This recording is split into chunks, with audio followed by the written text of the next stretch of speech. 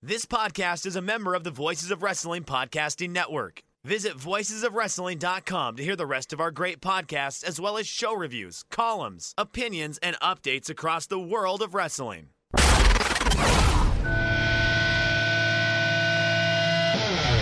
find the defendants guilty.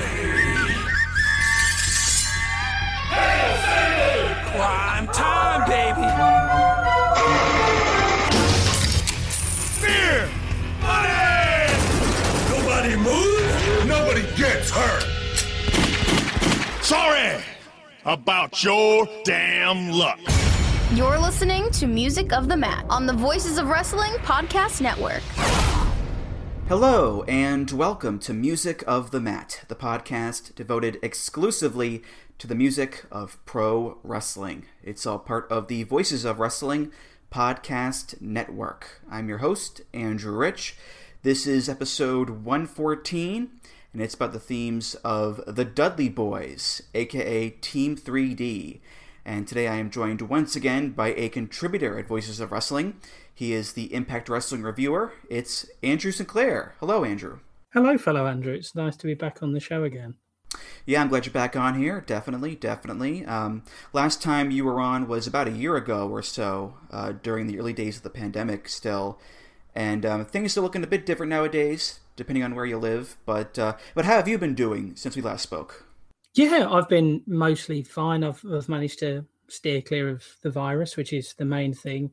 I've worked from home the whole time, so it's weird in a sense because I've sort of carried on with a working life, but obviously it is very different being at home. But yeah, there's a lot of people who've been in worse situations, whether that was because they were ill or because they became unemployed or whatever. But no, things have been pretty good on my end, and hopefully we're seeing light at the end of the tunnel now with the vaccines and whatever. But you never know what's around the corner with this virus, so I'm not going to count too many chickens before they hatch.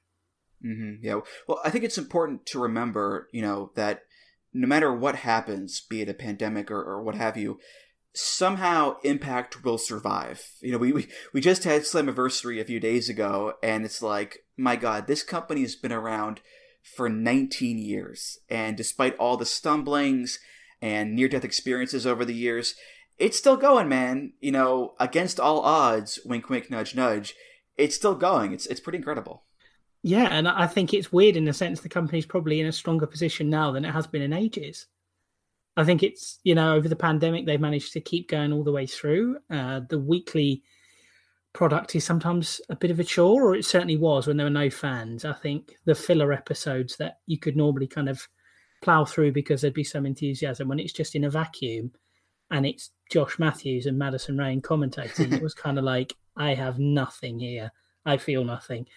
But they've kept going, and obviously this relationship with AEW and, all the other promotions like New Japan and the NWA that's kind of coming into fruition now. I think the pay-per-views this year have been some of their best-selling pay-per-views in a very long time. And they're probably, I'm not saying they're the hottest they've been in a long time, but I think in terms of interest, they've picked back up again. And as a company, they're probably a lot more financially secure than they were, obviously, say, Bound for Glory 2017. Yeah, I watched Slammiversary, and I enjoyed it. It was a fun show, and like you said, things are looking pretty okay for Impact. You got the partnerships with AEW and New Japan and NWA. You got Kenny Omega in there as the champion. You got a great X Division these days with Josh Alexander and Chris Bay and Ace Austin, a bunch of great guys in there. Roster is solid as hell, and they just got fans back too, finally. So, it's not what it was during the heyday, obviously, for a number of reasons, but, things are looking pretty well for them, I'd say, these days. No, definitely. And I think some of the guys you mentioned there, I think have been massive over the last year and a bit. I think Josh Alexander's this year looked, he's finally kind of producing what I hoped he would when he joined. Obviously, he was, I'm not going to use the word saddled, but when he was with Ethan Page, obviously there was a limitation to what you were going to see because it was mostly just tag team matches in a very set style. I remember Garrett Kidney made the joke that the North work the style of match FTR claim they work, which is very true. It was a lot more kind of that old Southern style, quick tags, all that kind of thing. But he's been brilliant this year, as you say. Ace Austin, Chris Bayer, guys for the future. Rohit Raju, who obviously wrestles as Hakeem Zayn in AAW in Chicago. He has been absolutely fantastic the last year. Just absolutely brilliant in everything he does. I think he's been fantastic. And I think they've done a good job of bringing a lot of new talent in. And I think the roster now feels deep and interesting and exciting. And you trust them to make the right use of the people they're bringing in. So someone like a W. Morrissey, for example, who was a big cast before and was basically the punchline of a joke, I think, since he came, has been absolutely brilliant. In everything he's done, he's just looked the part, walked the part, been brilliant. And he was someone you would have looked at as a free agent and gone, why are they going to pick him up? What use is he? So I think they've done a really good job and they've made the most of what they had. And I think Slammiversary felt like a reset in many ways with fans back and everything. And I think, it's exciting and should be fun for the rest of the year and beyond. And I have to say, you do a great job with the reviews as well. I always enjoy reading your work, and your burials as well. Those are a lot of fun too. But your reviews are really great stuff, man. I do appreciate them. That's very kind. Yeah, I think Rich gave me the brief to not kind of do a play-by-play review and just kind of go with a kind of a column style piece, which is sometimes more of a challenge because, as I said, some of those empty arena shows I had literally nothing to say. But now I think there's a lot of interesting stuff going on. And as you say, the burial pieces are always quite fun to do as well. Definitely. Well, today, Andrew, we are here to discuss the themes of one of the most famous tag teams of all time, certainly the most decorated tag team of all time, and that's the Dudley Boys, Bubba Ray and Devon, also known as Team 3D, Brother Ray and Brother Devon in TNA. And that's why I have you on, actually, because, the Dudleys are known for their time in ECW and WWE, of course, but they spent more time in TNA than anywhere else. They were there for 9 or 10 years or so, longer than either the ECW or WWE runs. And I know we talked last time you were on about Kurt Angle and how his TNA run was the largest chunk of his career. Team 3D, they're kind of in the same boat there, Andrew. Absolutely. Yeah, and I think it's weird. They won more titles in other companies because obviously they had, 8 reigns or whatever it was in ECW back in the late 90s. But yeah, for me, when I first saw them, they were a team in TNA. So as far as my initial feeling was, they were a TNA team. And that remained the case through the whole Hogan era until they both left. But yeah, I think an awful lot of their careers was TNA. And I think certainly in, Bubba Ray, Bully Ray's case, the singles run he had after they split, I think was probably some of the best work of his career. And genuinely holds up very, very well. I watched his Last Man Standing match with AJ Styles quite recently and genuinely very good. And he's not someone people would have thought of before then as a singles guy or a top name for the promotion. But I thought he was brilliant. And I think they are associated with the promotion and then obviously got the ultimate death knell in Impact by getting inducted into the Hall of Fame. Yeah, it's like a kiss of death in a way, because Abyss went in and he just left right afterwards. Team 3D go in, they're gone soon afterwards. So it's like a blessing and a curse, I suppose, in a weird way. Even poor old Ken Shamrock got put in, and then he got indefinitely suspended 2 months later. So it really is I don't know what you'd call it, but it's like the poison chalice, really. As soon as you get inducted, it's like, I wish you well with your future endeavors. Right, yeah. Like you, I've seen them the most in real time when they were Team 3D in TNA. And I went back to watch their ECW stuff and WWF stuff as well later on, of course. But I first got into them as a kid during the last 18 months or whatever of their first WWE run. So I missed out on the Hardys and Edge and Christian feuds and the TLC matches and the super packed hot crowds during the Attitude Era. I missed all that stuff, which is really their peak, I'd say, in terms of popularity. And I still liked them as a kid. You know, the 3D was a cool move and the table stuff was awesome.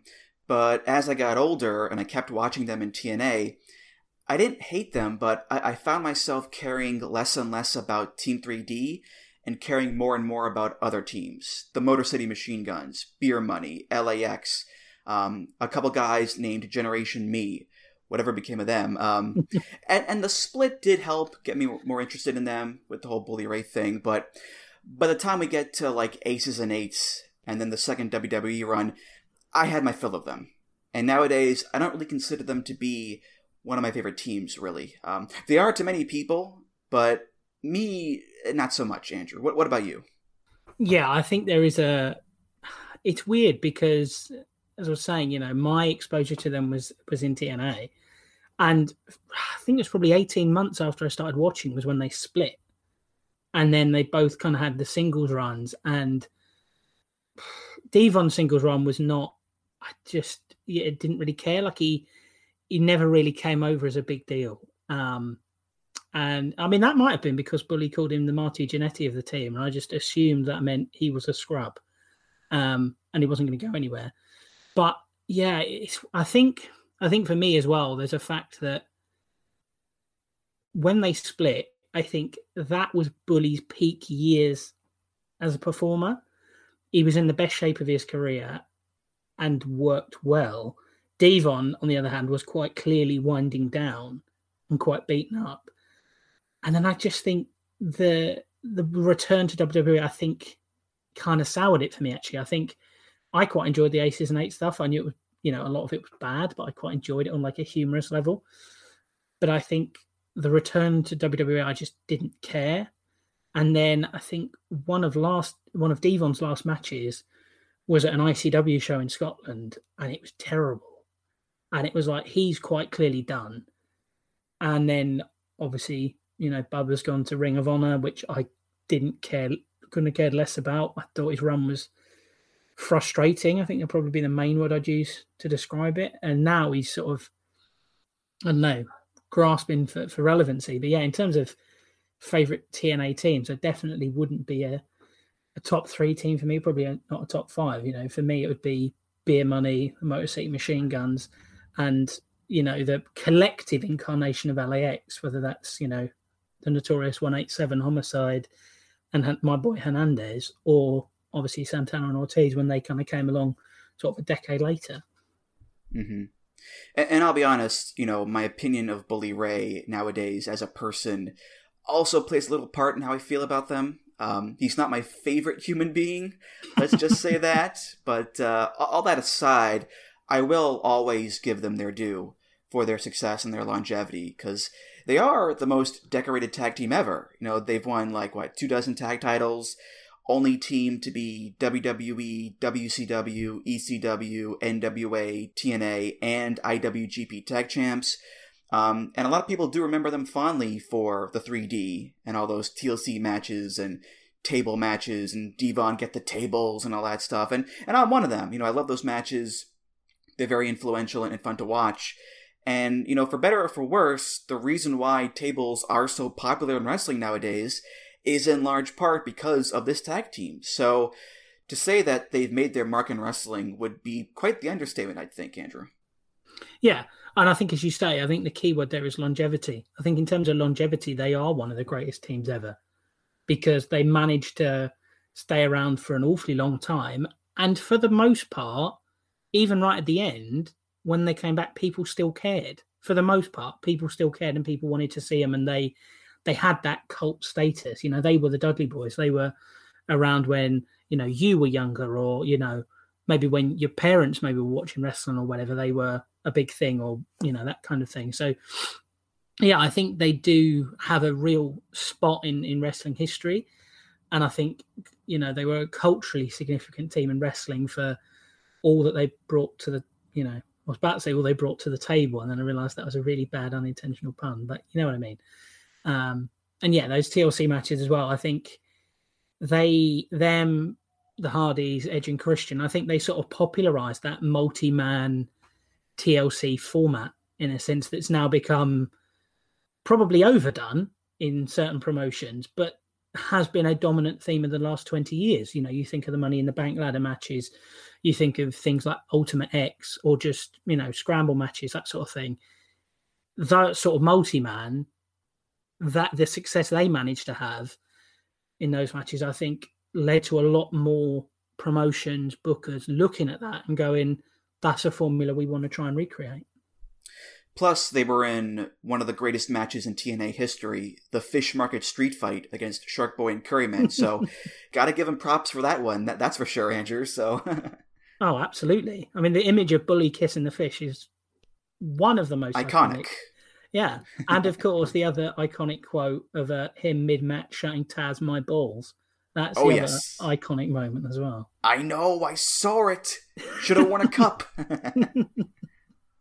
Taz, my balls. So let's get to these themes here. We have a bunch to cover, and obviously we're only focusing on Bubba Ray and Devon, as opposed to the other Dudley Boys, which there are many that we'll get to, don't worry, but it's just going to be Bubba Ray and Devon, because they have more than enough to talk about, I'd say, Andrew. Absolutely.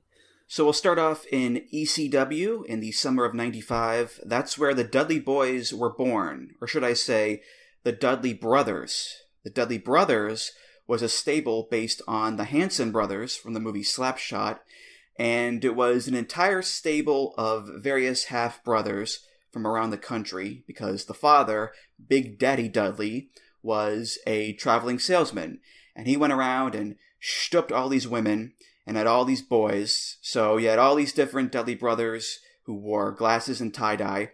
Originally, it was Dudley Dudley, Big Dick Dudley, and Snot Dudley as part of the Raven's Nest.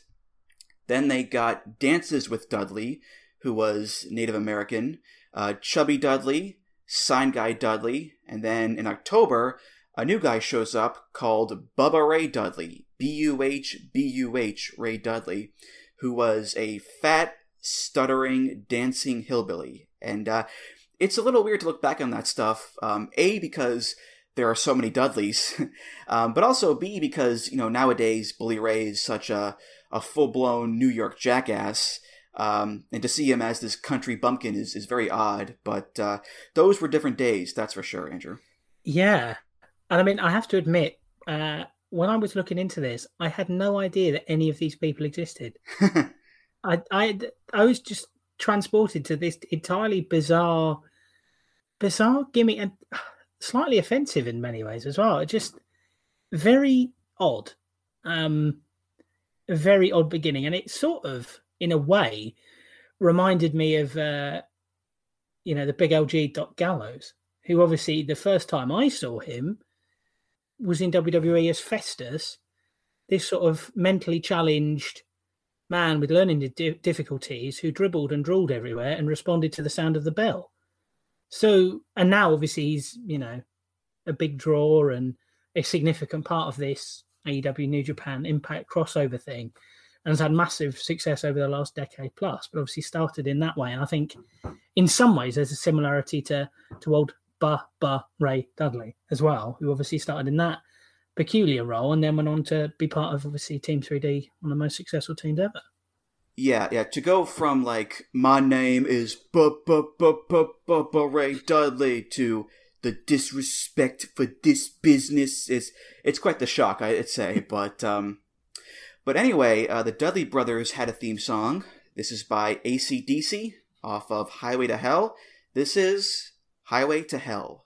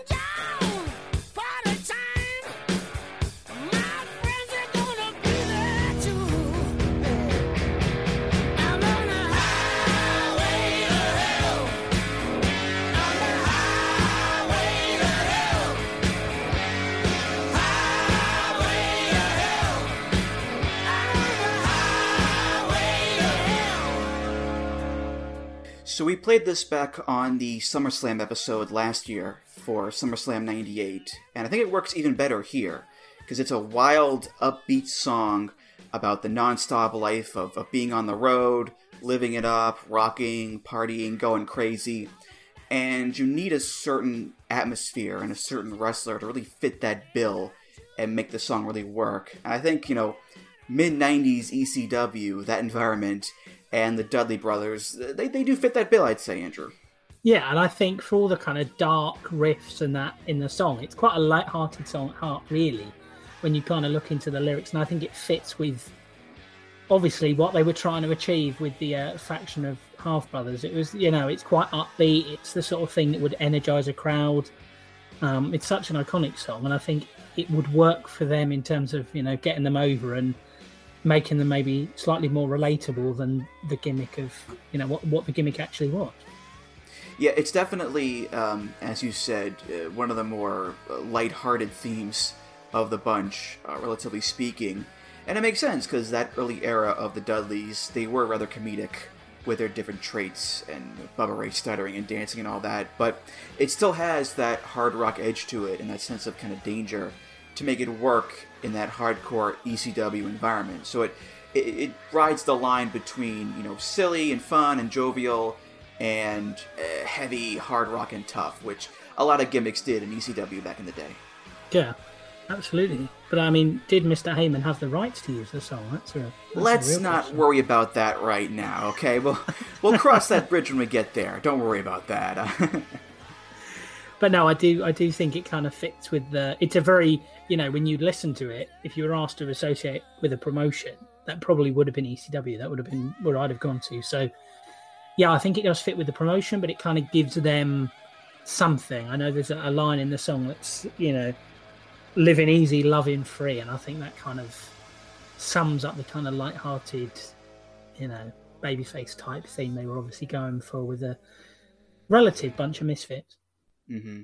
And later on, when they introduced Little Spike Dudley into the group, this would become his singles theme in ECW, which is perfect because if anyone was on a highway to hell in ECW, it was Spike Dudley, right? All those crazy bumps through tables and chair shots and getting thrown around and tossed into the crowd. Like, he was Mr. Deathwish, apparently. But, God love him, he was perfect in that role as the scrappy little underdog who just gets the shit beat out of him every night, which would be his MO for the remainder of his career, pretty much, in WWE and in TNA as Brother Runt. But he was great at it, so, God love him.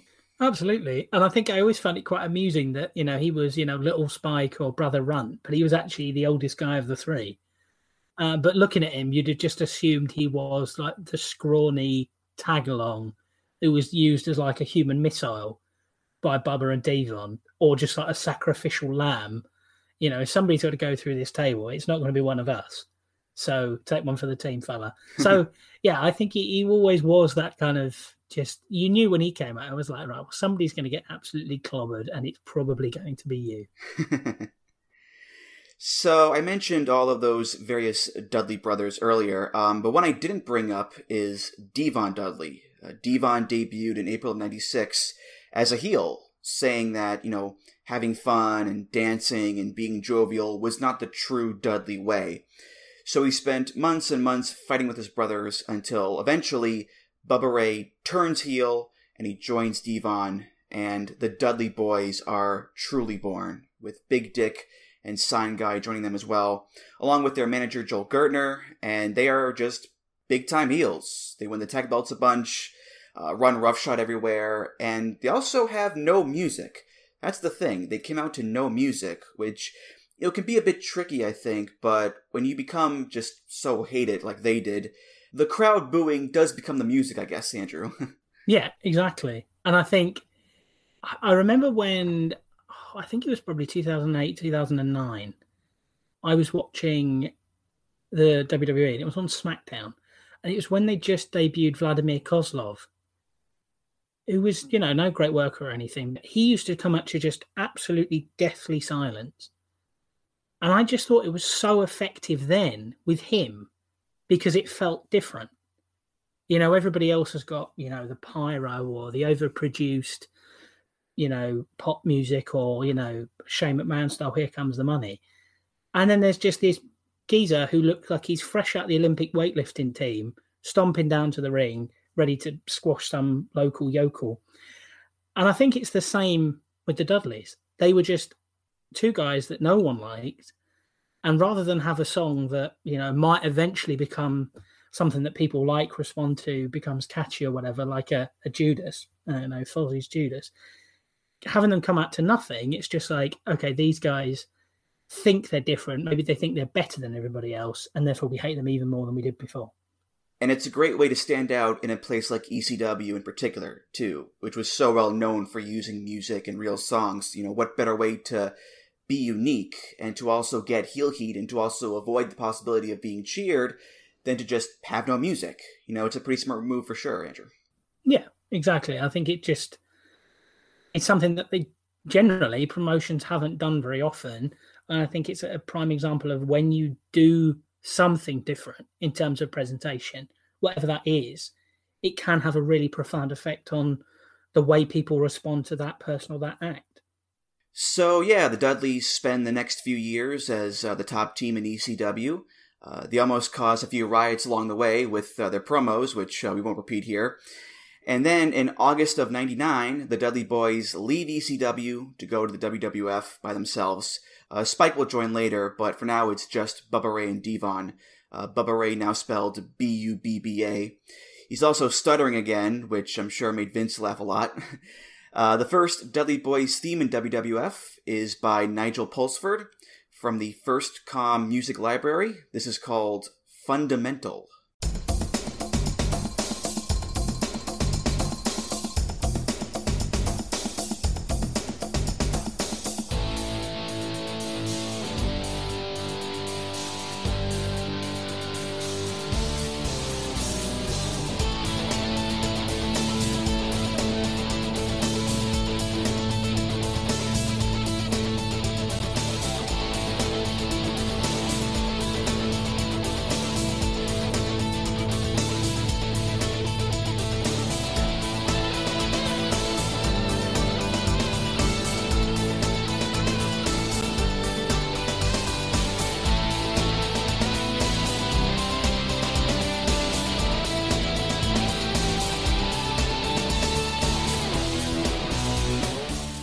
So this is weird because so many Dudley's themes are very memorable and iconic, but it's not the case for this one, I don't think. It's not that memorable, really. A standard rock instrumental. It sounds fine, it sounds good, but it doesn't really feel like a Dudley Boys theme, Andrew, No, and I think I liked it a bit more as it went on. I thought it kind of had a bit more life to it as it got about 40 seconds in. But I think the thing that I'm listening to it and I'm like, okay, they only use this for 2 weeks, which kind of makes sense because it's incredibly generic and no one would care. If you came out to that, no one would think anything really as a fan. But I think the thing that struck me, I was listening to it and I thought, I'm sure I've heard this somewhere before or I've heard something similar to this. And I don't think I have, but it feels exactly the sort of thing they'd have put on one of the SmackDown versus Raw games as like, Patriot 2 or just a generic theme that you could have chosen for your created wrestler that wasn't somebody else's song. It was just a generic kind of tune that you could have chosen and would have just been on there as a stock tune. That's what it kind of said to me. Yeah, it's a little too, I think, loosey-goosey, a little too free-flowy for the Dudleys because, most Dudley themes have a real, crunch to them. They're very impactful, have a real just ruggedness to them with the guitar chords and whatnot. This one feels more like a background theme than a Dudley Boys theme, Andrew, I think. Yeah, it's the sort of thing you could imagine, standing in the ring already is so-and-so from the local town. Or it felt so flat. And I think when you compare it to all the other themes, which are so in your face and aggressive right off the bat, whether, it was, the iconic, TNA tune, the Watch Out, which obviously is the one that sticks in my mind the most. But all of them, even with the Falling Bomb, they're all just so in your face. And this one is just there. It's the sort of thing you could imagine as backing music for a video rather than this is the theme tune of in theory, big name free agents we've just brought across from a rival promotion. Yeah, and like you said, it was only used for a couple of weeks at the beginning of the run, which was a weird time for them, those first few months, because they're still on the camo from ECW. Bubba Ray is stuttering again. It's not like the Dudleys we would come to know later on with the Hardys feud, the Edge and Christian feud, the camo gear. That would come later on, but during those first few months, things are a little bit iffy, as evidenced by that first song, for sure. Also, fun fact, Nigel Pulsford, the artist here, he was the original guitarist for the band Bush. So there you go.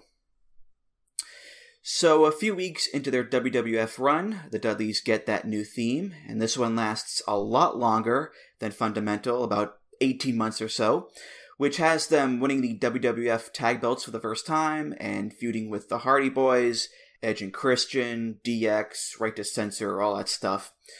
This is by Kent Buchanan from the Extreme Music Library. How fitting. It's called Ollie Stalefish.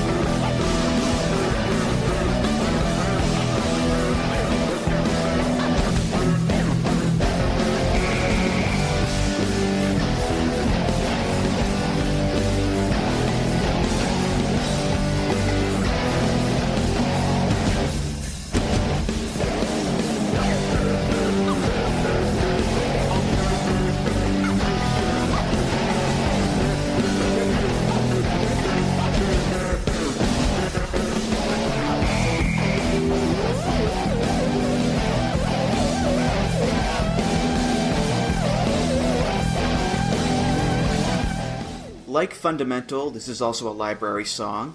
Has a random-ass name, too. But it's funny how this is like a million times more memorable and better suited for the Dudleys than Fundamental was. A, because it was used longer, and B, it feels like a Dudleys theme, doesn't it? It has that punch to it. It has that crunchy riff. Da da da da da da da da da. There's the heavy bass, there's the big drumming, all sorts of cool guitar effects. It's a very raucous affair, fitting for the Dudleys, I'd say, Andrew. Yeah, 100%. And I think when they added the falling bomb at the start, after a couple of weeks, I think it was December 99, when they brought that in, I think that kind of just completed it. And obviously that bomb then became the iconic thing for them in the WWE, but I think it has all the things that you would want from a team that are in a big spot and prominent positions. It's a theme song that hits you right from the start. I'm not, it's not the same as Stone Cold and the glass shattering, but it has something right at the beginning of the song that, snaps you into it and you're like, oh, right, I'm here. This is the Dudley Boys. Something's going to happen. And obviously that run, from 99 to early 01 was, that series of feuds with the Acolytes, the Hardy Boys, Edge and Christian, and all those iconic TLC matches, the ladder matches, the cage matches. So, yeah, I think it kind of brings back a lot of things from stuff that I've watched in later years, but also just it feels so them. Definitely, yeah. The bomb drop is such a great choice because it tells you just everything you need to know about the Dudleys, which is when they're out there, the ring's going to be a war zone. Just big punches, big slams, putting people through tables, a rabid crowd. They start wearing the camo gear as well, which adds to it. It really puts the theme over the top and accentuates that violent nature of the Dudleys.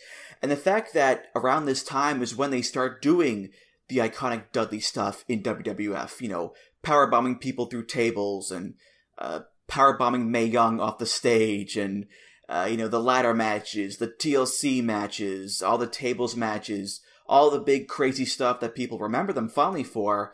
I think that makes the theme even more memorable and iconic, that added context for sure, Andrew. Yeah, I kind of see the bomb as like a a metaphor or strong symbolism for, either the Bubba Bomb, someone going through a table, or the what's up off the top rope. So it's kind of that. I'm not saying like Devon's head is like a bomb, but you know what I mean? Kind of that big, impactful, thudding move is kind of what that strikes me. And yeah, it's an iconic one. It worked perfectly. So yeah, it's a strong choice. And it obviously did the job because they were a popular overact at the time. And like with Highway to Hell, after the Dudleys stopped using this theme, it became Spike's theme in WWE, which is a little pattern there, I guess, that Spike would inherit the songs from his, I guess technically not younger brothers, bigger brothers, we should say. So there you go, yeah. Former European champion Spike Dudley. That's right, yes, and Cruiserweight champion as well, yes. April 2001, the Dudleys get a new theme, their first one by Jim Johnston featuring Pete Blast on vocals. And this one lasts for about a year, which is the invasion and getting Stacy Keibler as their new valet, the Duchess of Dudleyville, that time period. This is off of WWE Anthology. It's called We're Coming Down. Yeah, we're coming now. Come on.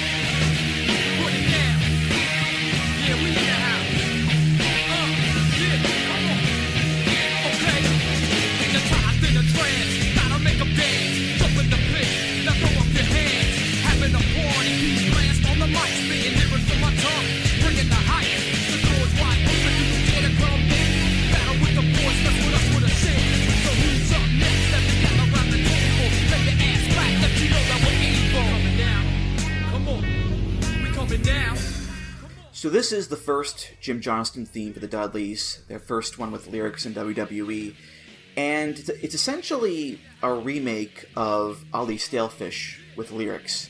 The riff is very similar, same tempo and style, and it's kind of like an evolution of that theme into something that's much more specific to the Dudleys with the lyrics, as opposed to Ali Stalefish, which works very well, as you said, but it wasn't written for them in mind. This one, it can lean a lot closer to the actual characters of the Dudleys with the lyrics than the previous song could, Andrew.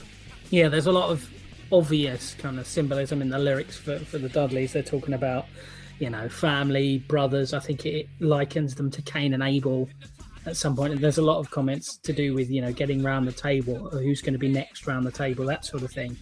But I think generally the thing I took from it, there's a lot more of an edgy vibe to it, an out there vibe. And obviously this was the time when you had the whole alliance angle and they were part of that. And it's when they were, I think it was WCW, WWF and ECW tag team champions at the same time.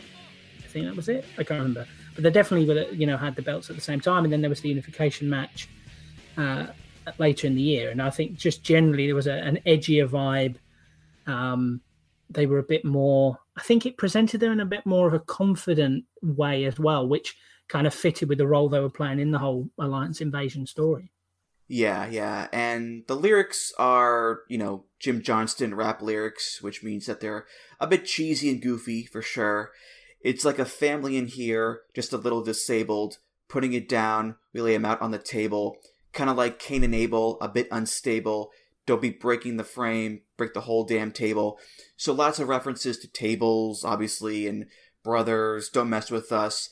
Typical fare you'd expect from a Dudley Boyz theme. But to be honest, when your gimmick is just tables and brothers, there's not much room for creativity in song lyrics, I guess, Andrew. So yeah, exactly. He certainly nailed that. And I think something I did want to talk about, obviously, was, you mentioned Stacy Keibler, the Duchess of Dudleyville. Obviously, later on, at the time, she was another example of Bubba Ray seemingly loving to, inflict wrestling-related violence upon women. Obviously, in ECW, Beulah McGillicuddy, she got put through a table. There was Mae Young, Stacy Keibler, and obviously we'll come to Dixie Carter later on, but that was another example. And of course, she was also later, Stacy, valet for probably my favorite WWE tag team of all time, Rosie and the Hurricane. Yeah. Also, the line, hypnotized in a trance, gotta make him dance, that references how whenever Bubba Ray would do the sit-out powerbomb through a table, he would go into that euphoric trance, as JR would say. So that's a nice little line there. By the way, Pete Blast, I looked him up. He is a very obscure rapper from New York. Obviously, this is his most famous work. And currently, I believe he works for T-Mobile in regional marketing of all things. So to go from the Dudley Boys theme to T-Mobile is a rather interesting career path, Andrew, I'd say. Yeah, not a conventional career path anyway. No. So yeah, March 2002, the Dudleys get another new theme, and Bubba Ray has it for most of the year. Devon, not so much, which we'll get to in a second. This is by Saliva, off of Forcible Entry. It's Turn the Tables. Yeah, we're coming now.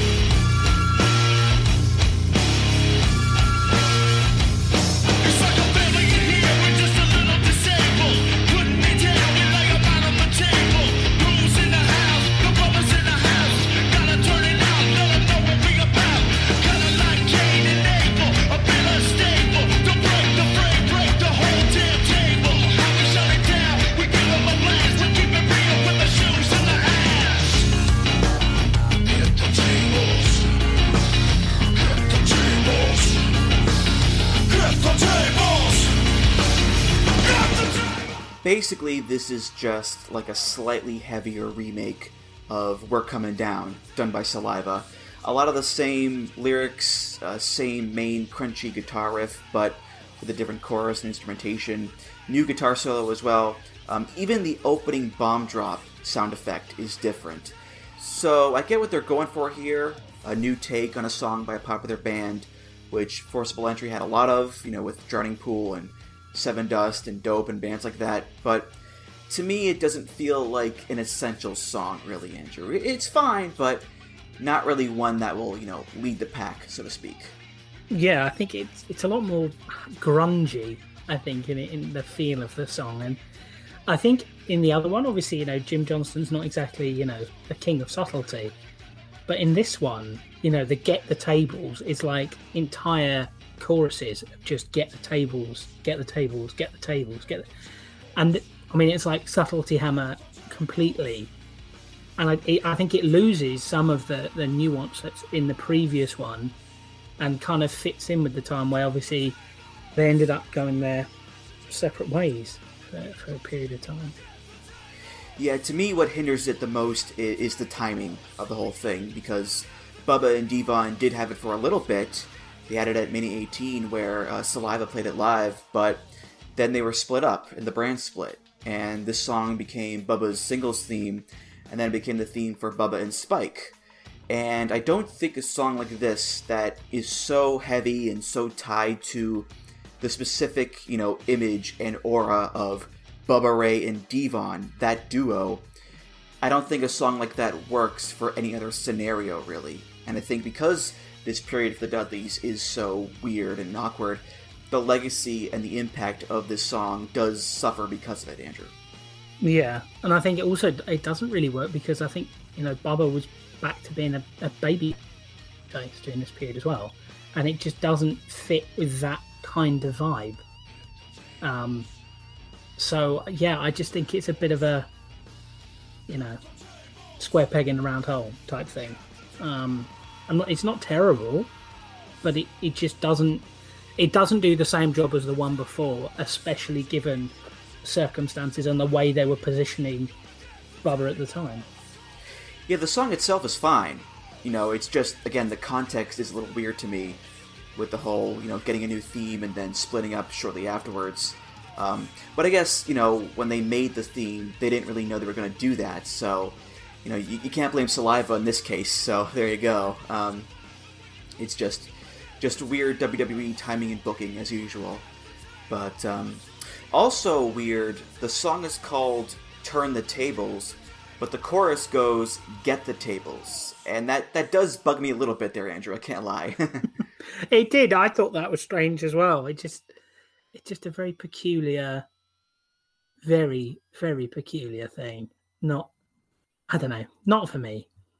So Bubba Ray and Spike have turned the tables over on Raw, but on SmackDown, Devon gets a new song for a new gimmick, because he becomes Reverend Devon, with his sidekick Deacon Batista, preaching against sin and masturbation and all sorts of stuff. Reverend Devon's theme is by Jim Johnston, featuring Matey Miles, off of WWE Anthology. This is Eyes of Righteousness.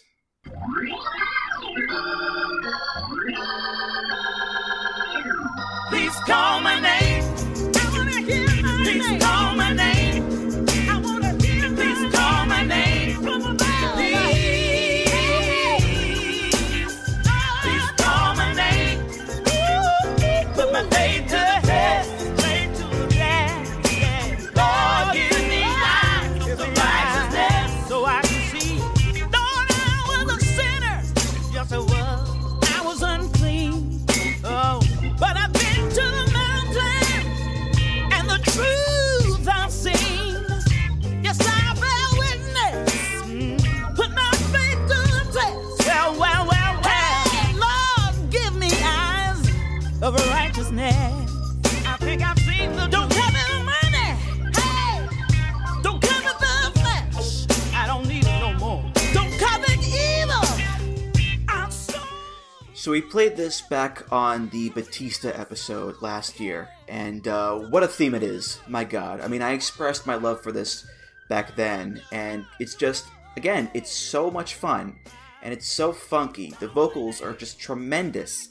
And I know it's strange for a white Jewish boy like me to love a black gospel theme like this, but damn it, Andrew, this is great stuff. I unashamedly loved Reverend Devon. Like, I have no qualms in admitting that I absolutely love the Reverend Devon gimmick. And I love Deacon Batista. Just the whole...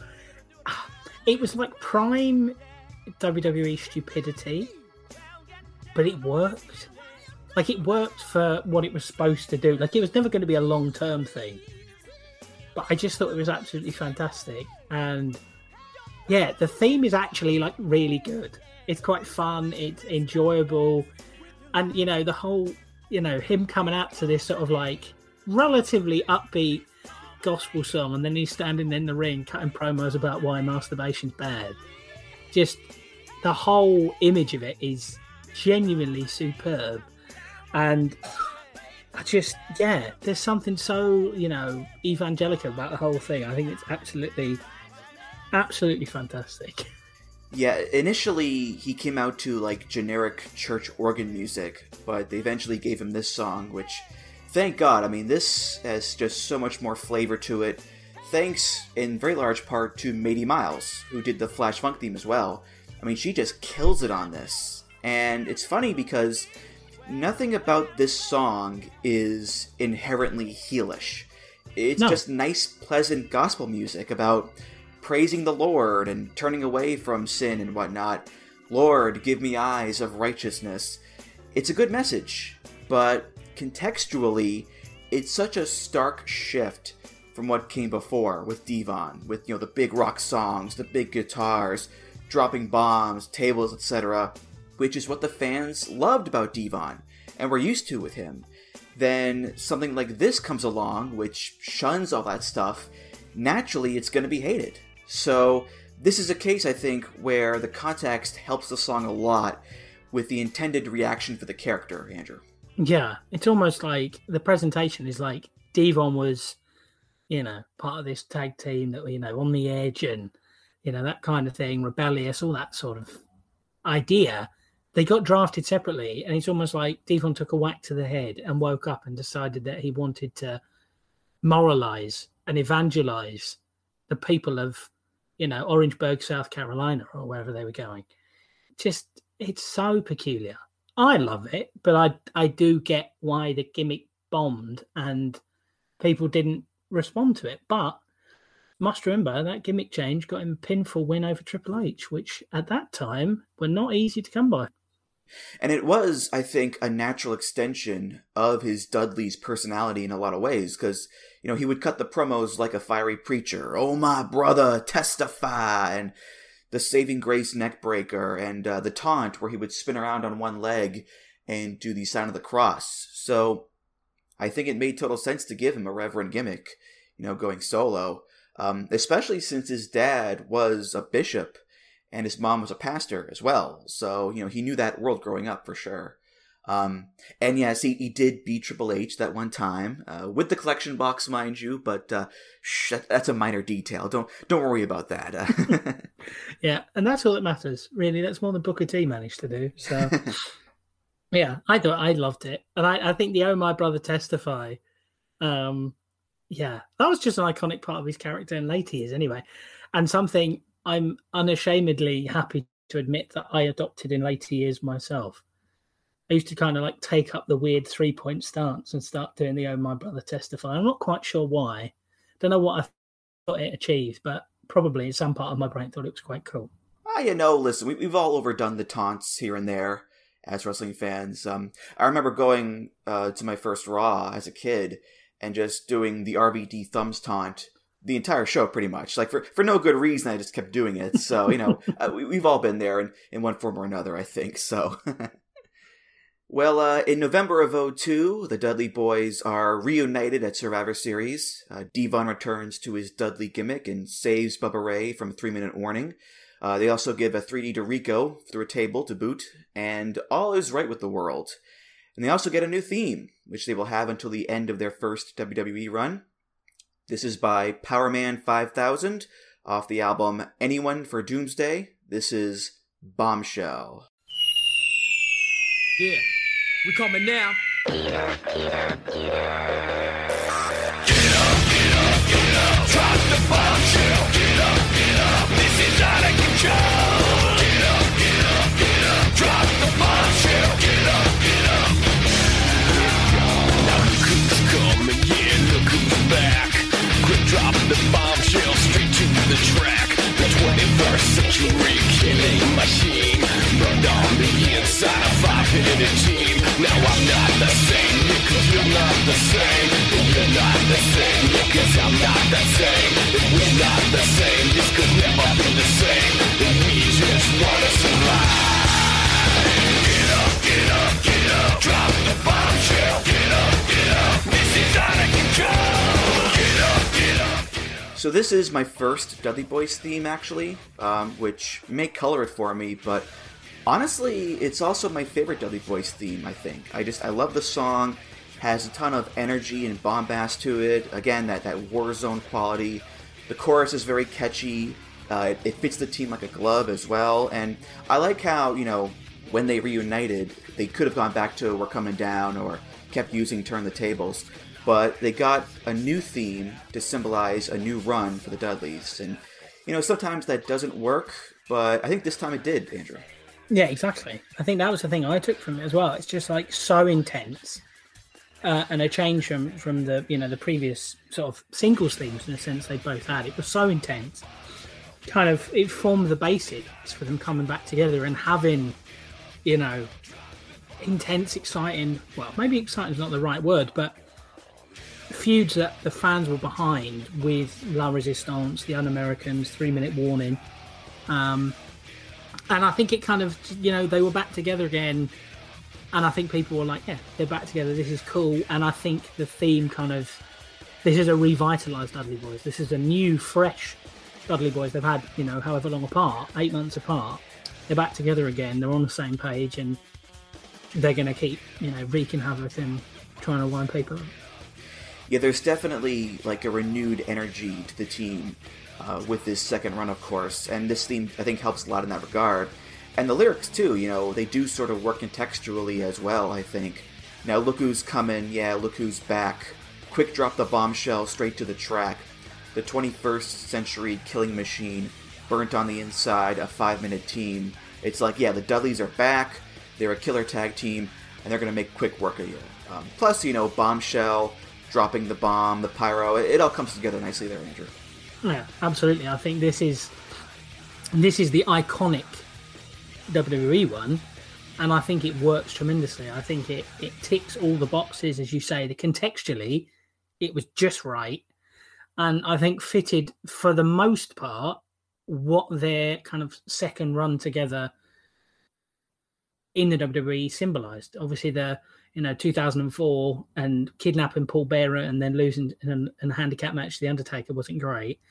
And then, 2005, they get sent to Ohio Valley Wrestling because they've run out of ideas for them.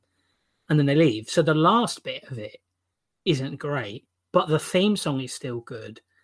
And that first 18 months they're back together and they win the titles twice, that is really, for me, the song is perfect for them. And I remember when they went to SmackDown in 2004 with Spike and they turned heel and Spike became the boss. Spike Dudley, their leader. They got rid of the falling bomb stinger and the pyro. So it just started with the get up, get up, get up, ba ba ba ba ba, which is a nice little callback actually to their ECW run because, everybody loves the pyro and the bomb fall. And what better way to, not have to worry about getting cheered as heels than to take away that part of the song that people like to cheer, So, again, it's a very clever way to say, we are evil baddies now. Don't cheer us. Yeah, absolutely. I think it was the perfect fit for them at the time. And yeah, I think for me, it's not that, I know for you, it's the top one. For me, it's a close second to the next one we'll talk about, but I definitely think it's very them. And yeah, it goes back to what I was saying before, that subtle change to presentation, whether it's taking the theme music away or changing an element of it, can have a real effect on the way the crowd responds and ensures that you as, promotion and act are in control of the reaction you're getting and getting the reaction that you ideally want to get. So, yeah, that change makes sense. And, yeah, I think the theme was just, it suited them to a T. Mm-hmm. So, in November of 2004, the Dudleys are taken off TV. And they come back for the ECW One Night Stand pay-per-view in 2005. And that's it. They leave WWE that summer. And they do some independence. They do some Japan work. But their new home will be TNA. And they'll be there for quite a while, actually. And they can't be the Dudley Boys anymore because WWE owns the name. So they change it to Team 3D, Brother Ray and Brother Devon.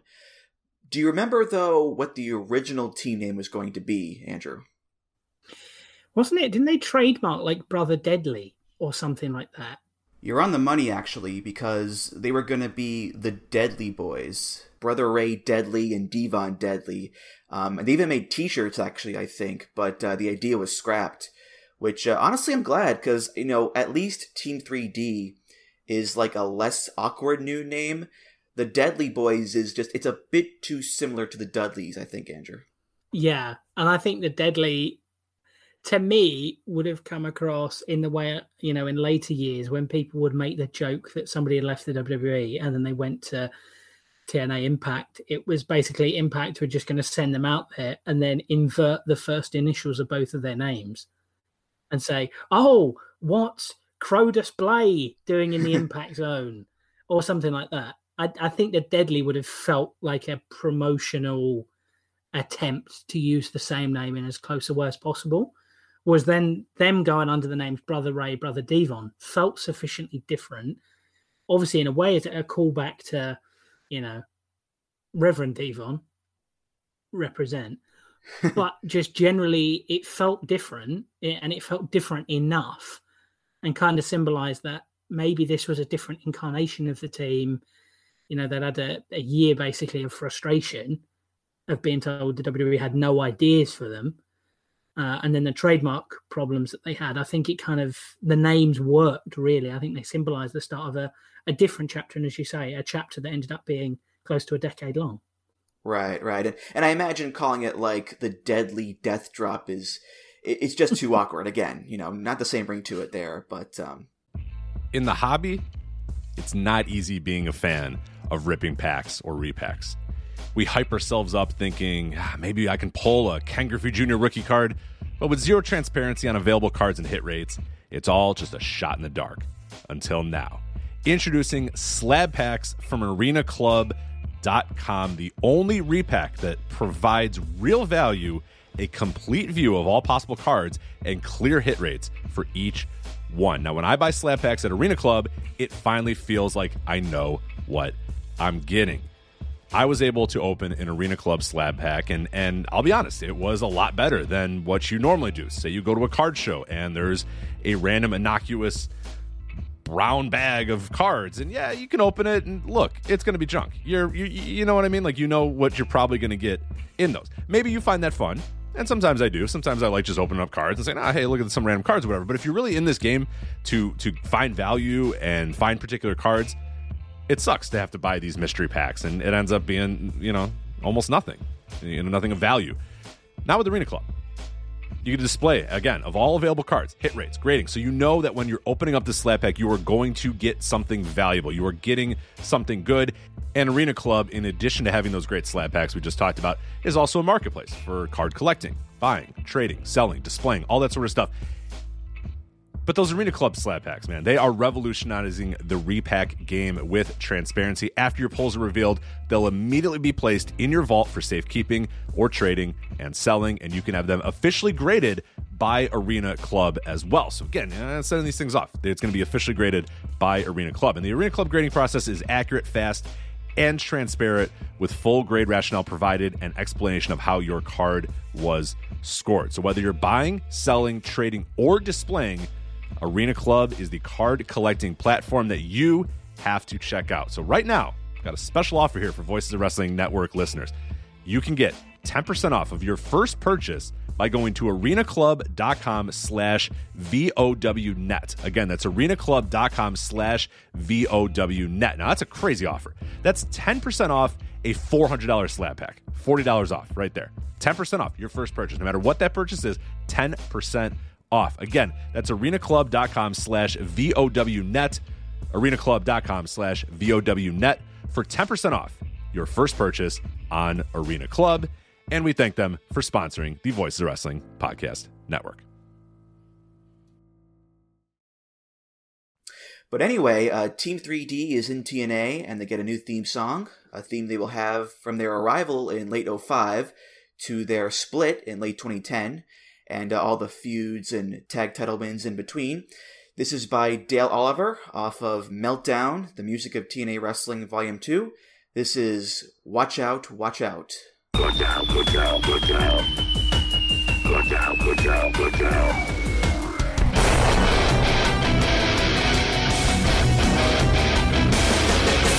Watch out, watch out, watch out.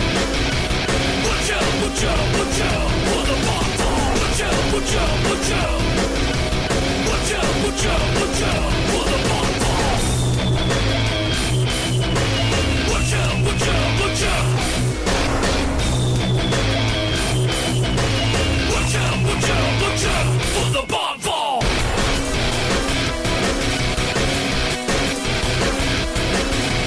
Watch out, watch out, watch out. Watch out, watch out, watch out. For the bomb fall. Watch out, watch out, watch out. Watch out, watch out, watch out. For the bomb fall. Watch out, watch out, watch out. Now, I know some people out there would listen to this and say, oh, it's just Dale Oliver ripping off Bombshell. Well, here's the thing. Bombshell goes, get up, get up, get up, drop the bombshell. This song goes, watch out, watch out, watch out for the bomb fall. And those are completely different lyrics here, Andrew. I mean, this song is it's a true original, you know? Oh dear. I think it was weird when I listened back to the Power Man song. I was like, wow, I'd forgotten how similar this was to Watch Out, Watch Out, Watch Out. And then I was like, of course it is. Senor Dale Oliver has had his grubby hands all over it. No, I mean, this song for me is the Dudley Boys for me. And when you asked me to come on the show, my first response was just to message you, watch out, watch out, watch out. Which I think sums me up as a bit of a Mark fanboy. But yeah, this song is, for me, this is them. This is the one I was introduced to. And in the same way the Power Man song works, this one absolutely worked as well, which is not a surprise. Yeah, I mean, it ticks all the boxes of a proper, Dudley's or Team 3D theme for sure. The dropping bomb sound effect, it's aggressive, it's hard rock and all that stuff. But to me, though, like, compared to Bombshell, it doesn't have the same weight to it. It feels like, a knockoff, which it is, but, knockoffs I think can be great. This one, though, it doesn't reach the same high to me as the original does.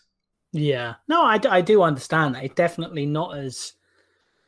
It's probably not as put together a song as the previous one, but yeah, I think it still does the same job. And I think for me, it kind of got over by the fact their first feuds were, against Jeff Jarrett and America's Most Wanted and against Team Canada, where they came in as like a big name free agent team, and they were like these red hot baby faces standing up to these big heel teams.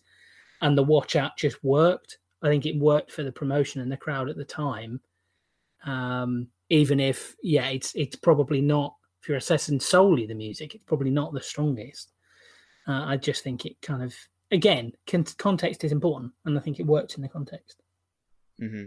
Yeah, to me, I think fatigue plays a part in it as well, because this is the longest lasting theme of their entire run anywhere. They had this for 5 years, more than any other song, from their debut to the split in 2010. And after a while, you're just kind of waiting for something new to happen, which is how I felt about Team 3D after a while. You had the various feuds and face turns and heel turns and whatnot, but they were pretty much the same guys the whole way through until the split and, Bully Ray and all that. But after a while, I was waiting for a big change, and we never really got that change until the split, Andrew.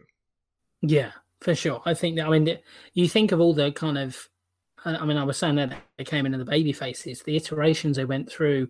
We talked about it before. There's, the street fight with the Fish. There's their X Division feuds where they kept having to weigh in, and they won the Ultimate X match by climbing the ladder alongside Johnny Devine. And then obviously they were feuding with the Motor City Machine Guns. There was obviously the feud with LAX as well, where they tried to claim that Steve Schreiber from The Sopranos was their long-lost cousin and that he was going to help them take down the dastardly Homicide Hernandez. I thought at the time, that meant nothing to me. I was like 10. And I was like, who is this geezer? Who is this big guy? What is The Sopranos? Obviously now I'm, very well versed. And I think it's incredibly funny. But yeah, they went through an awful lot and the theme stayed the same. And I think it's one of those things where sometimes you can chop and change a theme too many times, especially if your booking is inconsistent and a team keeps changing or an act keeps changing direction and you keep changing to match that, then it can be a frustrating thing because you don't relate to a theme. But at the same time, as you say, that was the theme they used for basically 5 years. And the team went in various different directions and had kind of various different gimmicks during that run, and perhaps could have used a couple of slight variations along the way to signify the direction they were going in. Mm-hmm. So towards the end of 2010, Team 3D announces that they're going to retire, but they want one more tag title shot to end their careers as champions. So they wrestle the Motor City Machine Guns at Turning Point for the belts, which is a great match, by the way. I covered that on my September of Sabin miniseries last year at VOW. And they lose because Chris Sabin kicked out of the 3D, which had only happened, I think, once before in ECW. But Sabin kicks out, they can't believe it, and then that leads to them losing the match. And afterwards, during their retirement ceremony, Brother Ray turns on Devon, because Sabin kicked out of their move. The 3D is the most protected move pretty much in history, which meant that, Devon was weak to him. And Ray was the Shawn Michaels of the team, and Devon was the Jannetty. So Team 3D are once again split up, and I think in this case it was a much, much better split than the brand split was back in the day, because at least there's an actual story here, Andrew, Yeah. And the thing is, I think I felt the retirement was genuinely plausible at the time because neither of them were getting any younger and they'd been around quite a long time. And you know, certainly in the early WWE run, had been through a very kind of physical style. So you thought, you know, it's not beyond the realms of possibility that they're going to pack it in. I mean, you sort of detailed it there. That whole angle, for me, was the best way of doing it. They had that kind of, you know, the Dudleys, or the, you know, Team 3D's last stand against the Guns, who they'd had a number of matches with before. Guns win. There is an obvious bone of contention because they had protected the finishers so well in the previous 5 years. And then leads to that, you know, a feud, which eventually led to, obviously, as I was saying earlier, you know, Bully Ray singles run, which I genuinely think was very, very good and holds up well. But I think the only sad thing for me looking back is they never really got a proper blow-off match. They never really had the end of feud match that you felt they needed. You know, that kind of closure match. The same way, you know, Storm and Chris Harris had back in the day. Their, you know, violent, bloody brawl they had to settle their personal issues. You felt that Ray and Devon needed that, and it probably would have been really good because the story was so hot. And Ray was such a good heel. I remember the angle where he was beating up Devon's sons, who obviously then took on a role in later years when Devon was feuding with the Pope. But yeah, like I remember, you know, Brother Ray beating up his sons and beating up Devon backstage. And it was just like the match here, if you do it, is going to feel massive. And then, you know, for whatever reason, it never happened, which is the only sad thing for me looking back on them splitting. Yeah, I believe it was because Bully Ray joined Immortal. That's why they cut it short, I think. Which is weird, because, yeah, there was never that, like, final confrontation between the two of them. Which is, you know, again, pretty strange. But look, I mean, they did reunite a few years later in Aces and Eights. So it's like, you know, no harm, no foul, I suppose. There'll be many more Team 3D matches to come in their careers. And many more fake retirements for Bully Ray. That's for sure. So... Yeah. Brother Ray becomes Bully Ray, starts his singles career, and he gets a new theme song. This is by Dale Oliver, and it's called The Beaten Path.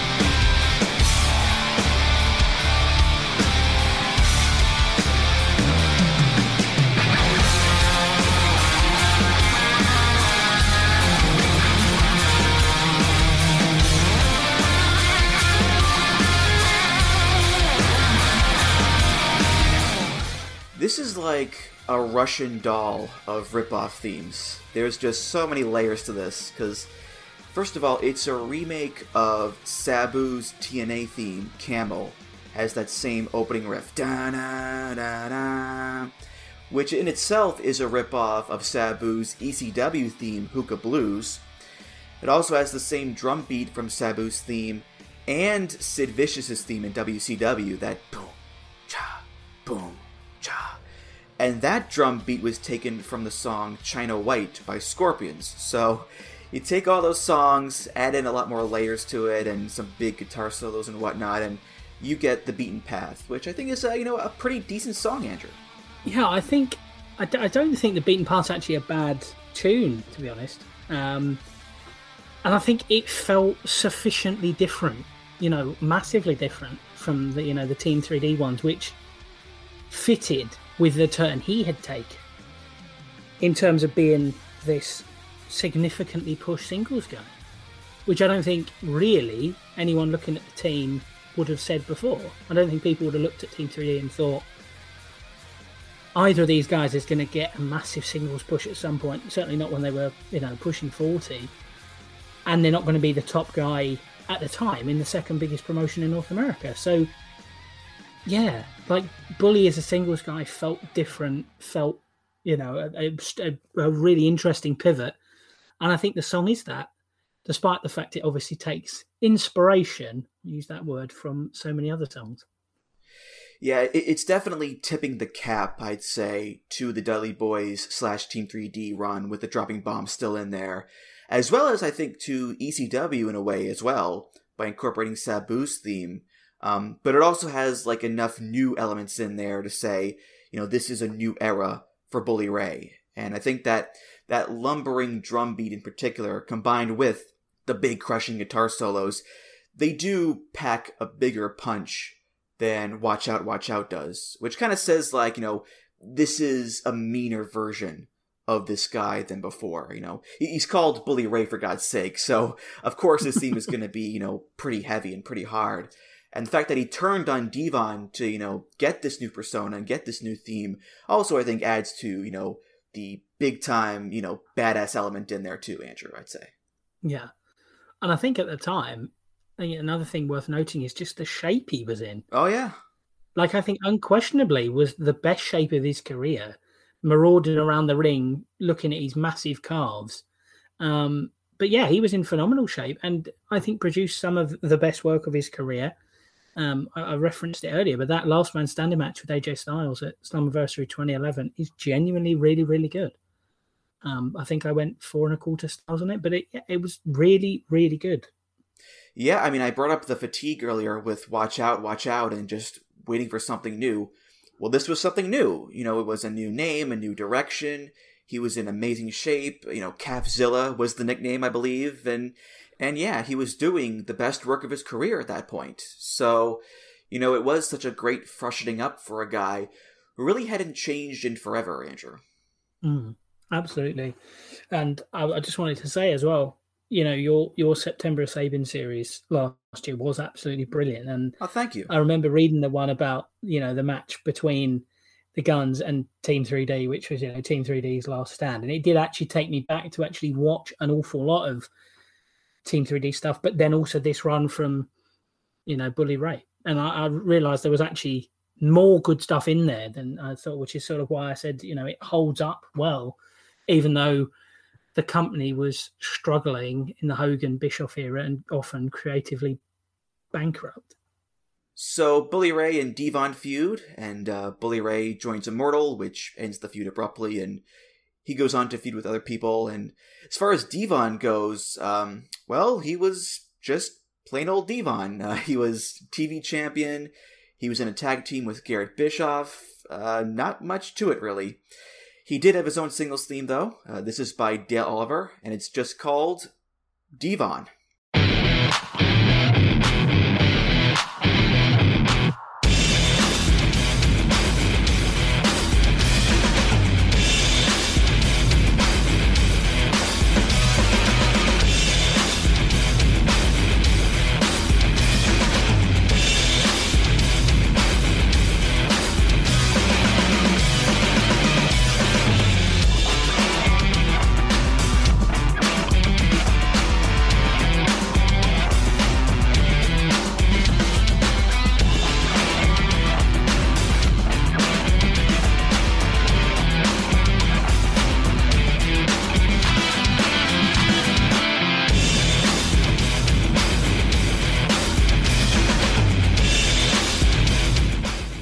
If I could describe this song, I would borrow a term from Robin Reed and say it was aggressively fine. Like, there's nothing bad about it, but there's nothing remarkable about it either. It's aggressively fine. Even the title is just called Devon. There's no catchy or clever name, it's just Devon. Straightforward, to the point, here you go. And, if I didn't know it was called Devon, I don't think I could have guessed who had this theme, Andrew. It's no Eyes of Righteousness, that's for sure. Yeah, I think that's absolutely right. Aggressively fine is the best way to describe it. To me, it seemed like something you could have just pulled out of a tape library. a generic song that you could have used for anyone. It existed. The theme existed in the same way that his singles run existed. I think his feud with D'Angelo De Niro, the Pope, was good. It was quite long, but I thought they did some good stuff with. I know, De Niro was trying to kind of claim, he was a better role model for Devon's children, who obviously latterly appeared on AEW Dark, I think, earlier this year. But yeah, I think that feud was good. But I mean, Devon won his first singles title in that period, won the television title and defended it a number of times. But there wasn't a single notable match in that run. And I think the theme basically symbolizes that. His singles run was more or less forgettable, and he did feel like a massive second fiddle to what they were doing with Bully Ray at the time. Right, yeah. I mean, it's a song that's just kind of there. And Devon, at this time, between the split and Aces and Eights, he was also just kind of there, doing his thing. And yeah, he was TV champion for quite a while, but, Bully Ray was the one who had the more important storylines going on. Bully Ray did not team up with Garrett Bischoff. Devon did. So it's no surprise that I think Bully Ray got it's subjective, I know, but the more superior theme in my opinion, Andrew. Absolutely. Couldn't agree more. So, Devon was TV champion for like 6 months or whatever, and then his contract ran out, and they vacate the belt, and it's like, okay, Devon's gone, I guess. Or was he? Because in the middle of 2012, a new group of villains arrives in TNA, a group of mysterious bikers known as Aces and Eights, attacking people left and right, causing all sorts of mayhem for months on end. Nobody knew who they were until finally, at Bound for Glory, one of them is unmasked to reveal Devon. Yes, he is now back as a member of Aces and Eights. And over the following weeks, more members would be revealed. Members like Doc, Nux, Wes Briscoe, Garrett Bischoff, Mr. Anderson, Taz, D'Lo Brown. Truly a faction of big-time superstars, Andrew. I mean, just main eventer after main eventer there on that list. So, yeah, it was a sort of a hodgepodge group of guys. It's weird because I know they won Worst Gimmick 2 years in a row. Oh, I mean, do you win a Worst Gimmick award, or do you just kind of end up with it? Anyway, yeah, I actually quite enjoyed it at the time, because I thought at first it was quite cool and it was quite different. And I liked the fact at first they were just randomly attacking people, but they weren't treated as part of the roster. They were treated as some kind of outlaw entity who had to win, they had to win access to the Impact Zone. I think that was the tag team match at Bound for Glory when one of the masked men ended up being the Good Reverend himself. I liked that. It wasn't like the Retribution rubbish that, WWE tried to do, where they were selling their own merch before they'd unmasked or what, I quite enjoyed it, but it just rambled on for a very, very long time and just became far, far, far too much by the end, and the end was very long overdue. Mm-hmm. But who was the leader? Who was the president of Aces and Eights? We finally got an answer to that question at Lockdown 2013, when it was revealed to be the new TNA World Champion, Bully Ray. Yes, the same guy who had been fighting Aces and Eights literally for months was their leader. So stupid. I hate that trope so much of guy fights a stable for months and then, he joins the stable. I mean, it was so dumb with Samoa Joe in the Main Event Mafia. It was dumb here too. Oh, for sure. And I think the worst bit about it is the fact he was the leader. It was like, we're supposed to view this as you've willingly been beaten up by them for months to achieve what? Like, you won the belt without officially being part of it. So what? I don't know. It's one of those things that makes no sense and then just makes you as a fan really angry, I think. Yeah, I mean, the way they did it was not was not good. And him being married to Brooke Hogan wasn't great either. But yeah, it's weird. Like, I thought he did an awful lot of good work in that Aces and Eights feud, but obviously, just for the most part, it made no sense whatsoever. Well, in any event, Bully Ray and Devon are back together in Aces and Eights, which means we'll play the Aces and Eights theme here. This is by Dale Oliver off of the TNA Black EP. It's called Dead Man's Hand.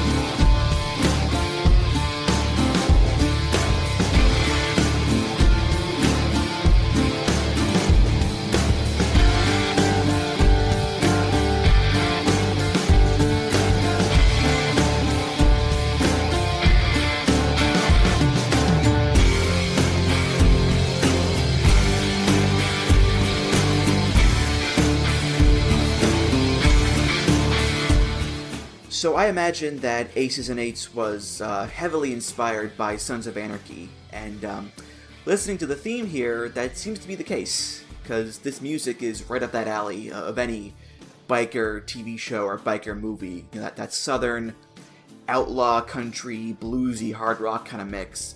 And that's Dale Oliver's wheelhouse, of course. So if anyone can make a Sons of Anarchy style ripoff theme for a biker gang with Nux and Doc Gallows and Wes Briscoe in it, it's him, Andrew. Yeah, it's proper, outlaw vibes to the whole thing. I quite enjoyed it, actually. I thought it was quite a good jam. But yeah, I mean, it was very much, Oliver to a T. And yeah, as I say, I quite liked the song. I thought it fitted quite well as well for at least what they were trying to get across. Mm-hmm. Yeah, my issue with it is that, for the most part, they used the instrumental version of this song, this version. But there was also a lyric version that Bully Ray had on a few occasions that I think is much better and a more complete song. And I don't know why he had it and the other guys didn't. Maybe because he was the president. I don't know. But comparing the two, the instrumental version does feel a bit lacking, I'd say. Yeah. I mean, yeah, he was obviously the leader, and they were all, lackey scrubs who were just lucky to be following him around, if you were to sort of perceive his latest attitude and everything. But yeah, I don't know. I always thought it was quite good, and I liked the kind of remix. Well, it wasn't really the Dead Man's Hand remix, but the version at the time they did of AJ Styles' theme tune, when he kind of teased Evil Ways. Yeah. And then, went back to being soccer mum AJ, but obviously cool AJ, not an Aces and Eights AJ. But that was a sort of a fun use of it. But yeah, I think the instrumental one was a bit flat, and I think made the rest of the guys feel decidedly interchangeable, which in a large faction you are always going to get guys that do feel replaceable, especially when you've kind of got, Nux and Doc Gallows, who looked very similar, and Wes Briscoe and Garrett Bischoff, who were kind of equally redundant in the group. But yeah, I mean, he certainly felt like a big deal anyway, and you saw that with, the lyrics in his version of the song. He always did feel like a big deal within the faction. It just never really went anywhere. Mm-hmm. Well, let's play the vocal version here. Like I said, it was only used by Bully Ray on a few occasions, and it does have Serge Salinas on vocals, who was on many TNA themes. So let's hear it. A whiskey bottle sits upon the table, surrounded by the pounding of an nervous heart. A dealer dealing good fate or misfortune will have you sweating bullets for the right card.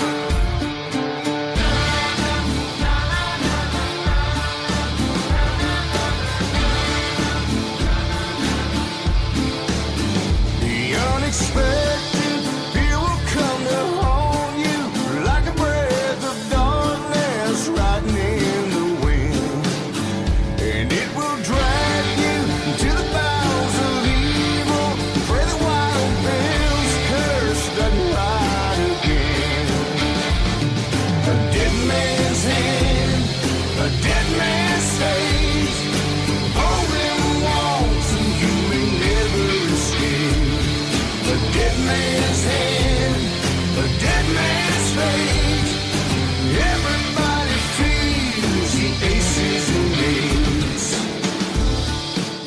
So yeah, like I said, I enjoy this one a lot more because it does expound upon the whole concept of aces and eights and the dead man's hand, which, as the story goes, in the Old West, Wild Bill Hickok was playing poker and he was killed at the table, and his poker hand had aces and eights, hence the name Dead Man's Hand. And the lyrics talk about that. The unexpected, fear will come to haunt you like a breath of darkness riding in the wind, and it will drag you to the bowels of evil. Pray that Wild Bill's curse doesn't ride again. The dead man's hand, the dead man's fate. Hold them once, and you may never escape. The dead man's hand, the dead man's fate. Everybody fears the aces and eights. So there's that added element of danger and intimidation as well that you don't get with the instrumental version. So I just wish that they used this as the full-time theme as opposed to just a special theme for Bully Ray. Definitely. It's funny though, like, for as maligned a stable and storyline as Aces and Eights was, and it's pretty maligned, I mean, it did win Worst Gimmick 2 years in a row in the Observer Awards, and I know a lot of people who did stop watching TNA because of this. We also got this theme song out of it, and it's pretty damn great. So, you know what? Swings and roundabouts, as they say, Andrew, I guess. So. Yeah. I mean, I think, to be honest, Aces and Eights was part of a wider problem. I think where a lot of people switched off, I think that whole era was... I mean, I think the start of 2014 was some of the worst stuff they've ever put together. Just so uninspired and lacking in ideas. And I think that was part of a much larger malaise that was, 4 years in the making, really. That whole Hogan-Bischoff era. And then obviously, they lurched from financial crisis to financial crisis. But yeah, I think the problem with Aces and Eights, and I've kind of alluded to it a couple of times, is it rumbled on for so long that by the time it came to an end, and you had the big blow off with Anderson and Bully Ray and the funeral, it was good. In a vacuum, it was good stuff, and it was, a good way to bring it to an end. It's just it took far too long to get there.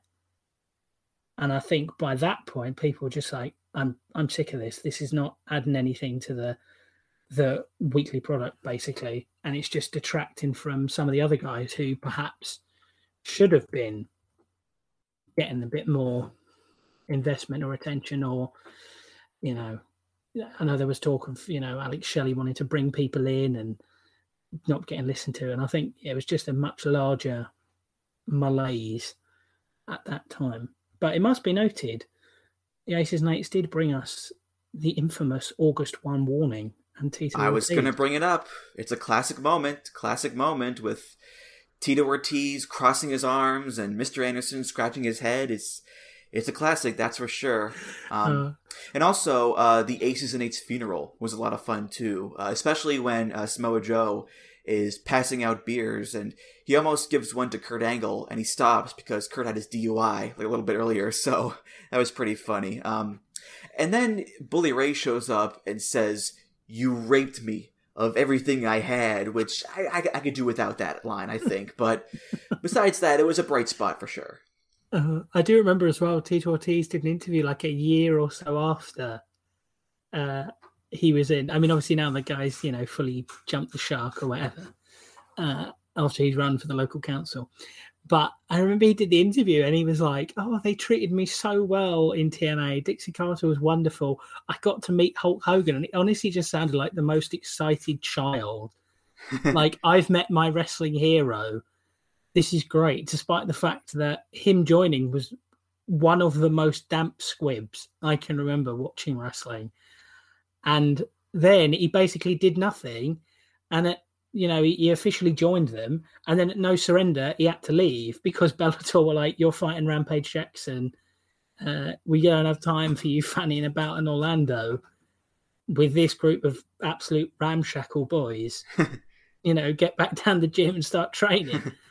It was so bizarre.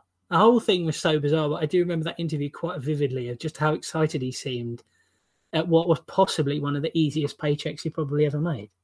Yeah. Too busy hanging out with Nux and Wes Briscoe to train, I suppose. That's pretty funny. Hey, listen, it happens to the best of us, right? I mean, you spend enough time with D'Lo Brown and Garrett Bischoff, and just the days just fly by, right? I mean, Garrett Bischoff as well. I remember I read on a wrestling forum. I can't even remember what forum it was. And someone had come up with the idea for fantasy booking Garrett Bischoff as X Division champion in a world where he was X Division champion, but he refused to use the top rope. And that he basically was champion by virtue of like grappling, like something out of Evolve. And it was just the most peculiar idea. And then the end goal was that he'd basically, in a title defense, go to the top rope and attempt a diving maneuver and like botch it so badly, then just get rolled up, pinned, and lose. And that stuck with me because he was just the most jagged guy. Same with Wes Briscoe, but this person obviously saw something in him that nobody else did, and had this great vision for how he was going to have like an 8-month reign as X Division champion, which perhaps summarizes where the X Division was at the time. Well, that does foreshadow in a weird way the end of the Young Bucks FTR match from last year, where Cash Wheeler goes for a flip dive, misses, and then the Bucks win shortly afterwards. So ahead of his time in a way there, that Garrett Bischoff fantasy booker, you know? So you never know with these things, I guess. So towards the end of 2013, Aces and Eights are disbanded, thank God. Bully Ray becomes a singles wrestler again, and Devon had actually left TNA again earlier that year, but he came back the next year in 2014 for one last run with Team 3D in the summer. They have a really good series of matches with the Hardys and the Wolves, in like a ladder match and a Full Metal Mayhem match. And then that's it for them in TNA, really. They're gone again after Bound for Glory, which is a fun little trivia note that their last TNA match was in Korakuen Hall of all places, because that was the split show with Wrestle 1 that year. So there you go. It was also the show where they burned a Bullet Club flag in the ring, like, yeah, we're the real tough guys. And then TNA cut it from the show because it was taped, which does make me chuckle thinking about it, Andrew. Oh, I remember that show. It was so peculiar. It made, like, no sense. Oh, EC3 wrestled Ryota Hama. Oh, yeah, I mean, and Havoc defeated Velvet Sky by submission. I bet that went down massively well with the people in Korakuen Hall. Yeah, I was a very peculiar way for them to go out, but also, in hindsight, an incredibly peculiar move. Like, that show with Wrestle 1, just incredibly odd. I think there were 2 titles defended in the entire show, and Team 3D's last match they won against Abyss and Tommy Dreamer. I mean, I'm not saying every team, should go out on their back, but it just seemed like an odd way for them to come to an end. But as I said, they'd already had the tinkling of the death knell because they were put in the Hall of Fame. So the time was always cut. You'd been given your watch and you were about to, as Dusty Rhodes said, get kicked on the butt and out the door. Mm-hmm. So after TNA, the Dudleys eventually returned to WWE in 2015. They go back there for about a year, and they start using the camouflage gear again and the glasses, and We're Coming Down as a theme. And ultimately, it's not a terrible run, but it's not that great either. Like, they did put over some younger teams like the New Day and the Usos and the Wyatt family, but there's no real long-lasting memory with this second run here. At least to me, Andrew, anyway. Yeah, I think it was cool when they came back. Like, them coming back certainly felt like a surprise. So I remember it was the end of like a New Day Lucha Dragons match or something along those lines. You got the big bomb and the pyro, and it was like, oh, Michael Cole losing his mind that the Dudley Boys were back. And I thought it was really cool because I think there had always been a part of me when I kind of learned their backstory that thought they probably wouldn't go back. After the kerfuffle they'd had with trademarking and stuff, there seemed a lot of bad blood there. But there again, I suppose the money on the table for like a nostalgia run was probably quite good.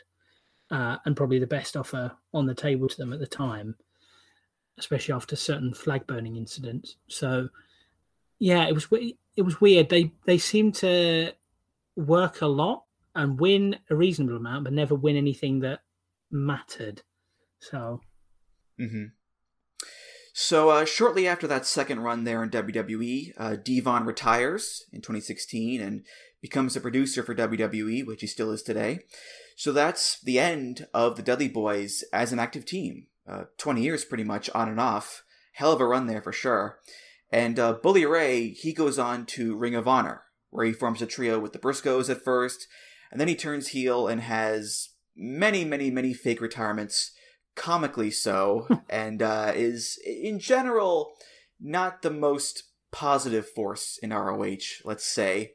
I don't have his main ROH theme that he had there, Birds of Prey, the second theme, but I do have his first one.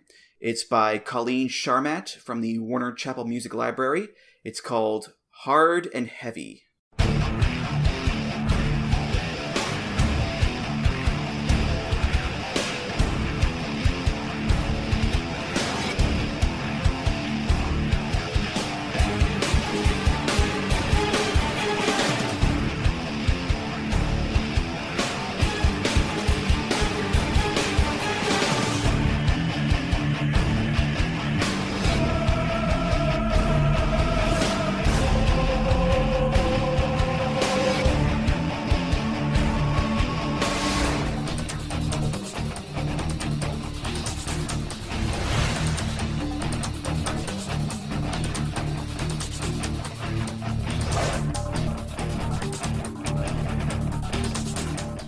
So this is another one that didn't last very long, only about a month or so, but it's a rather striking song, I think. It's got the standard rock stuff in there, sure, but there's strings, there's a spooky choir in there as well. Like, we didn't have anything like this with any of the prior songs, and I can see why they changed it so quickly, because it's a little too, dark operatic for Bully Ray, I think, Andrew.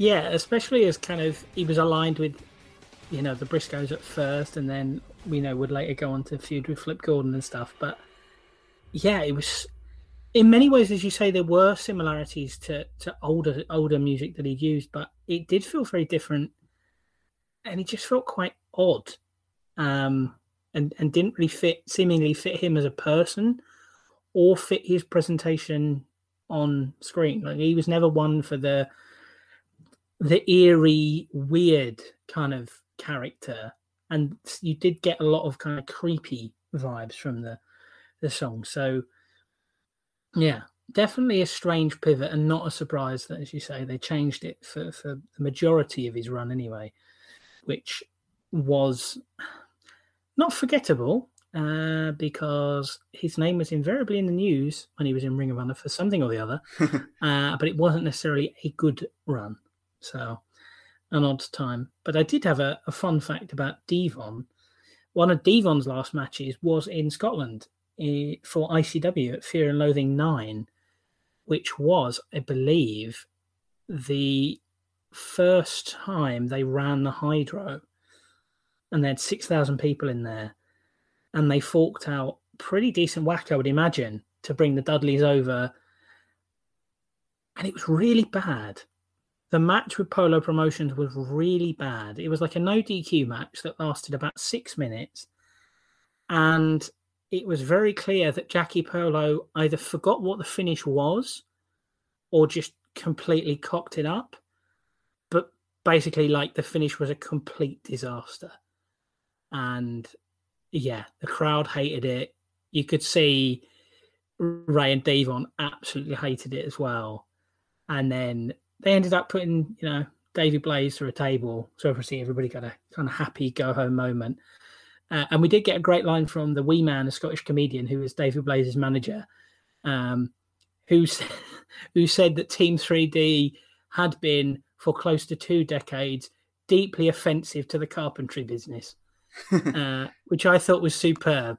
But yeah, the whole thing was just very, very odd. But yes, I couldn't come on without a random bit of ICW trivia. So there you go. Well, they're your neck of the woods, so it's only fitting that you bring them up, I guess, and talk about them. But I believe Bully Ray also had a run in Defiant as well, little singles run there briefly, which he had his own theme song there too. But I think at this point we can skip those, right? Let's not linger on those days any longer. So yeah.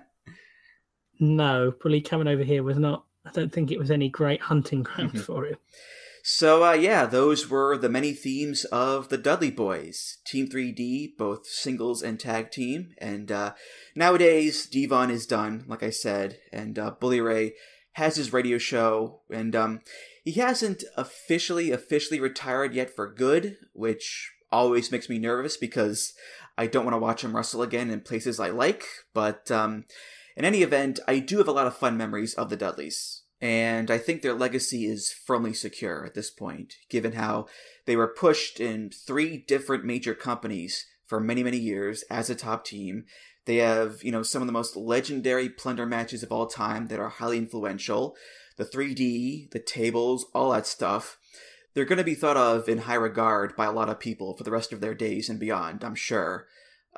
Now, Bully Ray doesn't do himself any favors with his dumbass comments every now and again, but as far as the duo, the Dudley Boys / Team 3D are concerned, they are firmly on their pedestal, I'd say, Andrew.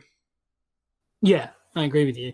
I think their legacy, I think it's good because, their career kind of came full circle in a way. They started off in ECW as like this, realistically a hot heel faction with the no music. Then they had the WWE run, a long run in TNA Impact, which started with them together, ended with them together. They went out on a high. They got the nostalgia run, and then, Devon called it quits when, probably was the right time for him. I think it was quite obvious then that his body had given out, and he stopped and gone to a side of the business where you'd hope he can do some good. And, Bully Ray, I don't think we've probably seen the last of him in a wrestling ring. I still think his last matches were Ring of Honor last year, just before all the COVID, but I think he will probably... I have a feeling someone will probably offer him money and he will probably take it. And fair play to him. If someone makes him an offer, he's well within his rights to accept. Now, I don't know who that will be because I don't think Impact would bring him back. I don't think Ring of Honor would bring him back. And that basically leaves the NWA or MLW. I don't think he fits really with MLW. So maybe he'd go to the NWA for a bit. And I suppose they're probably the only people who could do something with him at this point, given their kind of approach, which is obviously a lot more story focused. I'm sure you could do something for him about him wanting to win the NWA title before he calls it a day. I think there's probably the nucleus of a story there if they wanted to go down that avenue. But yeah, I think their legacy as a team is secure. And I think in a way, Devon's retirement is what has made that secure, because he is very clearly and firmly done. So as a team, they're not going to go on for so long where they undo a lot of the good work by wrestling for, 40 years or whatever as a team and clogging up cards here, there and everywhere. I think their legacy is pretty secure, and I think they'll go down as one of the most significant and one of the most significant tag teams of all time, and certainly in terms of longevity, one of the best. Mm-hmm. And remember, we'll always have the Fish Market Street Fight. That's for sure. Of course, we'll also have the electrified cage match against LAX. So, the yin and yang of life, as they say, Andrew. and Taz My Balls as well. Yeah, exactly. We'll have that too, for sure. All right, well, that's going to do it for this episode of Music of the Mat. Thank you so much for listening. And Andrew, thank you so much for being here again. This was just so much fun talking about the Dudley Boys and their themes and their wacky antics over the years. So thank you. Oh, it's always an absolute pleasure, Andrew, to come and join you. Hopefully I haven't waffled on too much for people. Oh, you were great. You were great. Don't worry about it. You can waffle as much as you want. It's okay. Any plugs you want to give? Go right ahead.